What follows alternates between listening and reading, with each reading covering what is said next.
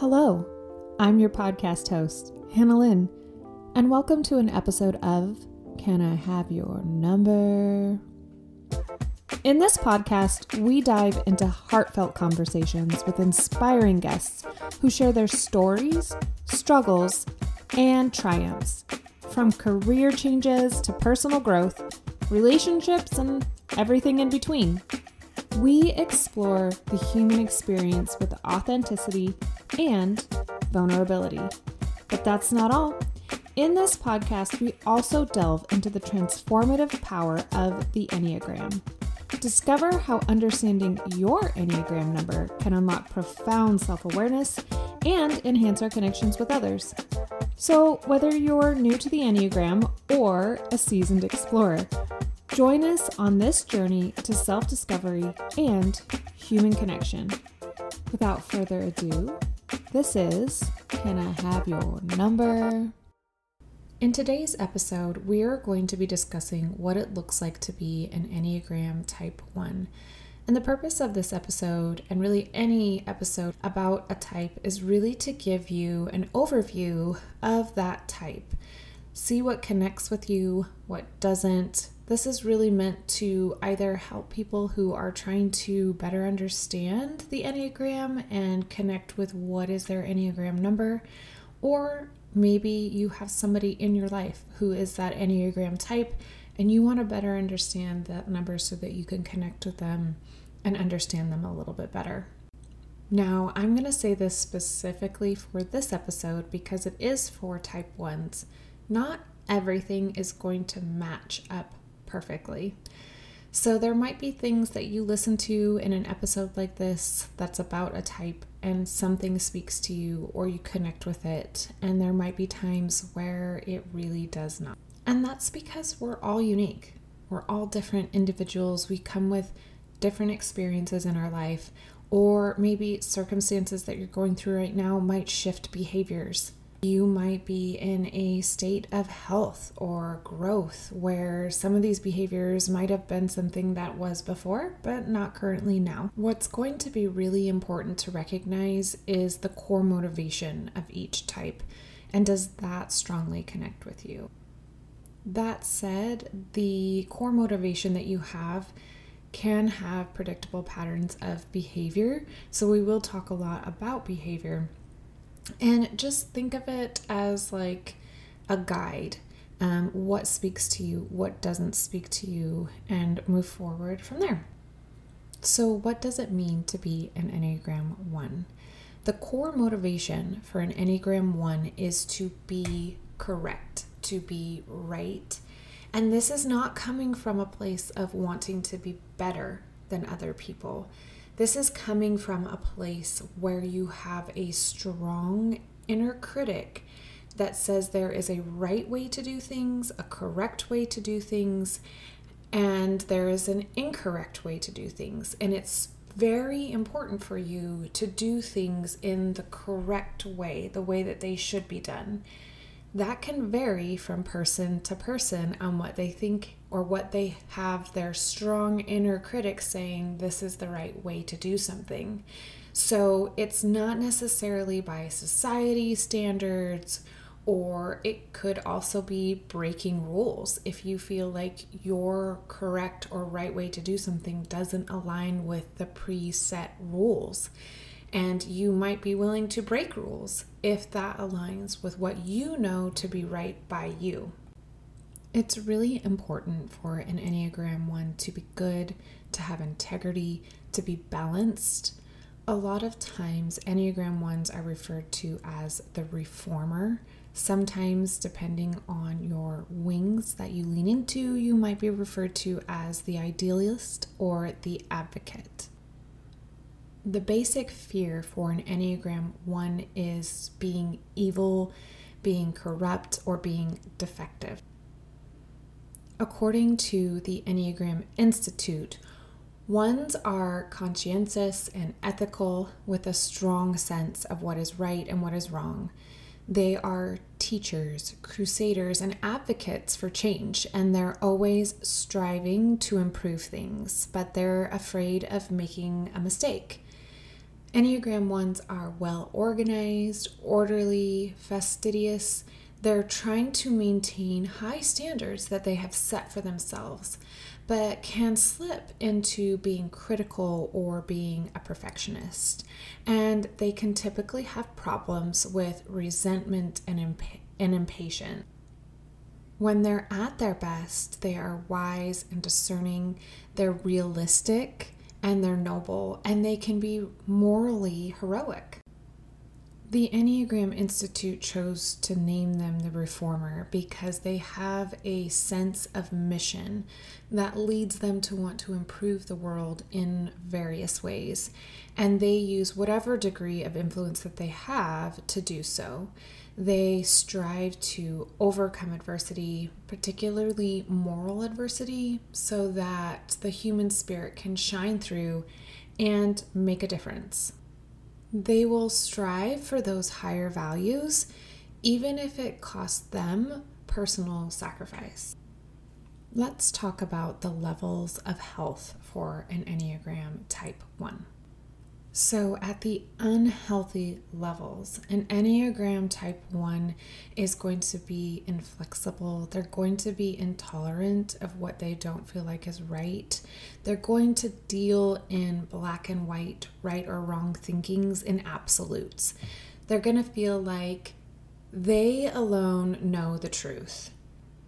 An Enneagram Type 1 who is unhealthy is going to be almost obsessive about the imperfections and the wrongdoings of others, and they might fall into some contradictory actions or be hypocritically doing the opposite of what they preach because they're not in a healthy place.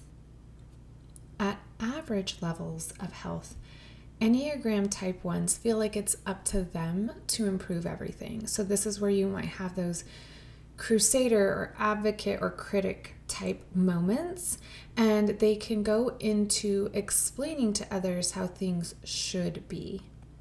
They're going to be afraid to make a mistake, and everything needs to be consistent with what they've set out to be their ideal.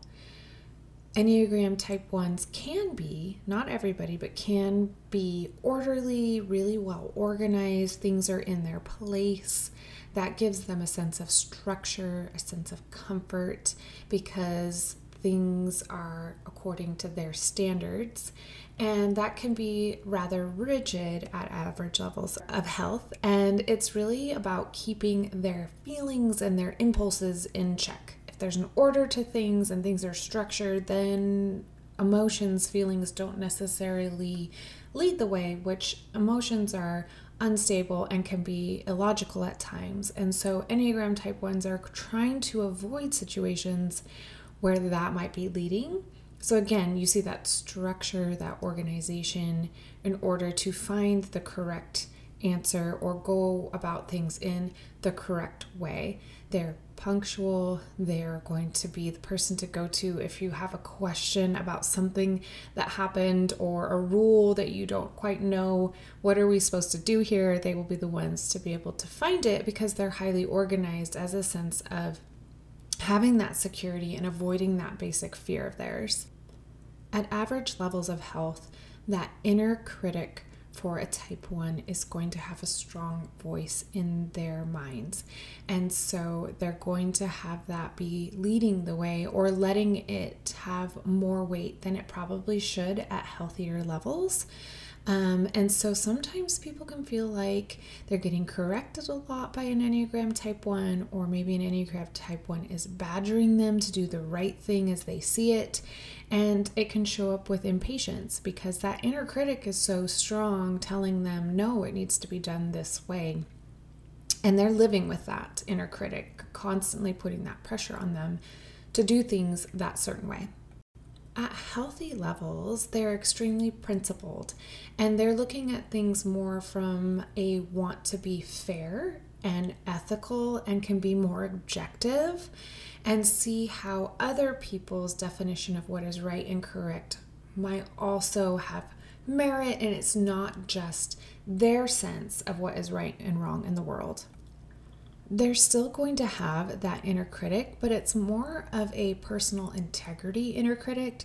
that's saying this is my standard and it's important to me, but I don't necessarily have to project that out onto the world. In these roles, they really become like a teacher. So they're going to be that person that you can still go to say, hey, I have a question about this. What should we do here? But they're not going to personally invest in the sense that, like, if it doesn't happen that way, then it's compromising to their identity. That inner critic, to be right, is balanced with the inner understanding of being rational and reasonable and self-disciplined and moderation in things that they do. At their very best, Enneagram Type Ones are very wise and very discerning, and they do this by accepting things as they are, and they are realistic that nothing is going to be perfect. They know that taking the best action in the moment is the best thing for them to do, and so they can be very inspiring, hopeful, and they can be a great advocate for hope. Next, let's talk about the wings for Enneagram Type 1. If you're not familiar with what an Enneagram wing is, an Enneagram wing is a number that sits on either side of the type. So, for this example, and since it's in a circle, Enneagram Type Ones have a wing of a 9 or a 2. And these wings show up in various levels in your life. You're not just one or the other. It might depend on circumstances. Some individuals might be really well balanced between their two wings. Some might have a very strong wing versus another. It just depends on uniquely you and what you connect with. An Enneagram Type 1 with a 9 wing is going to take on some of the characteristics of a 9. So what does that look like? Enneagram 1s and Type 9s are a little bit at odds because 1s want to reform while 9 wants to avoid conflict. However, both types are idealistic and both types do not want to be influenced by others. It's important for both types to be removed in the sense that they have autonomy. So they're going to be a little bit more detached and logical and observant. The Enneagram Type 1 with a strong 9 wing is often referred to as the idealist. People with this type and wing tend to be more judicial and rational in their behavior, and they're also generally more calm and balanced than other Type 1s. They are typically more relaxed and practical, and they can be objective in their thoughts and also in their behaviors. Enneagram Type 1s with a strong 9 wing might be a little bit more understanding and patient. And that comes from the Type 9's ability to see things from everyone's perspective and have a high amount of empathy. Now let's take a look at what an Enneagram Type 1 with a 2 wing looks like. Oftentimes they are called the activist because that Type 1 still has this principled ideal of and desire of justice and equality. However, the 2 wing is going to influence them by having more of a warmer and interpersonal skills that will help them as they pursue that equity and justice. The 2 wing can make them more helpful, more generous, more interpersonal in both their thoughts and in their behaviors. And they have this desire to bring about social change, and they have a certain interpersonal sensitivity to others as they pursue that. And finally, for this episode, let's briefly touch on the directions of disintegration or stress and the direction of integration or growth that an Enneagram 1 takes. In times of stress, Type 1s will move towards Type 4 behavior. Typically, you're going to take on the less healthy behaviors of that Enneagram type. So with a 4, a 1 might suddenly become moody or irrational when they were usually more methodical and rational. When an Enneagram Type 1 is in the direction of growth, they can show up like a healthy 7. And what that looks like is that they become more spontaneous and joyful. They are more willing to take some risks and let those happy, kind of carefree emotions come out. To wrap up this episode, I'm going to circle back around to what is the core motivation and deepest fears for an Enneagram Type 1. And that's because behavior can change and there's lots of nuances, but at its core, what does an Enneagram Type 1 strive to achieve? And for an Enneagram Type 1, again, that is to be good and honorable and to live a life with purpose. They are intent on seeking the best and most correct ways to do things. At times, that can lead them to be perfectionists, and to do this, they use their best judgment in finding solutions that can be applied to their lives. They often have that clear mission outlined in their mind, and they will work very hard behind the scenes to make that vision a reality. They have a strong sense of duty, and they are tenacious. Their deepest fear is being a bad person or morally flawed or otherwise seen as imperfect. And they cope with this at times with being rigid and disciplined and often very hard on themselves. But when ones are healthy, they're able to relax a little bit more and enjoy the fun aspects of life. They can behave a little more childlike and lean into some of that positive, joyful, relaxed behaviors.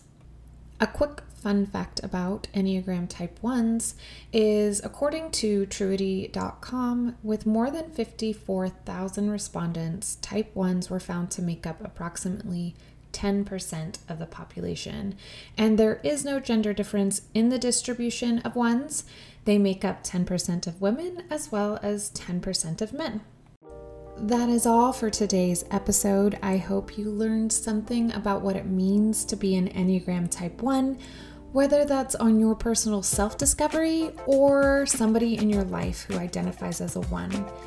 In our next episode, I will go into what it looks like to be an Enneagram 2.